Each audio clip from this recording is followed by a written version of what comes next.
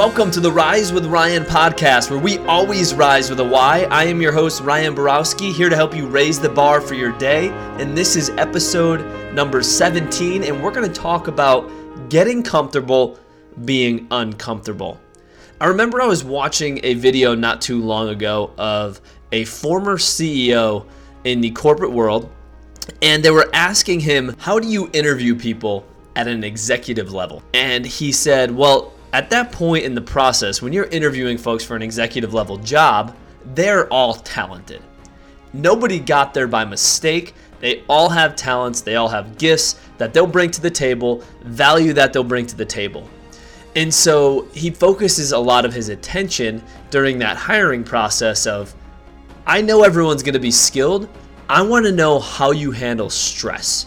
I want to know how you perform under pressure. Because at some point when everybody you compete against is talented, your ability to handle that stress, your ability to handle that pressure differentiates you.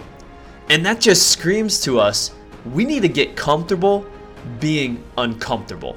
I'll say that again, we need to get comfortable being uncomfortable.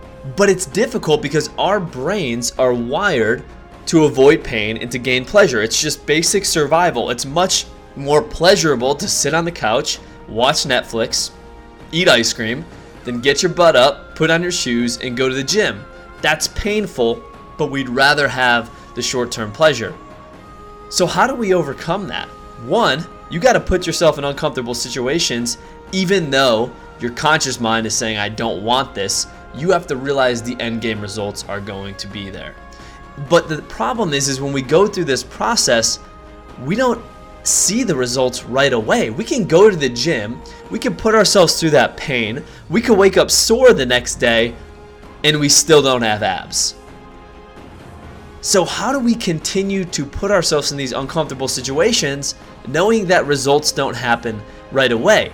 We know, we've said it before, success is a slow cooker, not a microwave. Change requires believing in something beyond evidence. Believing in the fact that this pain is going to lead to something. So instead of focusing on what you have right now, focus on what you want. Don't focus on, I just put in all this work and I'm still searching for my abs. Focus on, if I continue to put this work in, if I continue to put myself in uncomfortable situations, I will have those results I desire at the end. And so that's my challenge for you here today, is to chase discomfort. Discomfort is the price we have to pay for a meaningful life. Discomfort precedes growth. Think of an area of your life where you've ever grown and expanded. There was some type of pain, some type of discomfort, but you had to get comfortable being uncomfortable. And that is going to differentiate you from the competition, because you all, when you get approached by somebody for a position that you want, for something in your life that you truly desired, and your competition is just as talented as you are, you need to be prepared to handle that discomfort, to handle the stress, and it'll come natural to you, and you'll rewire yourself to where you're going to start chasing pain, because you're going to associate so much pain to so much growth, and so much growth to getting everything that you desire in your life. So raise the bar today and put yourself in uncomfortable situations and get comfortable with the uncomfortable.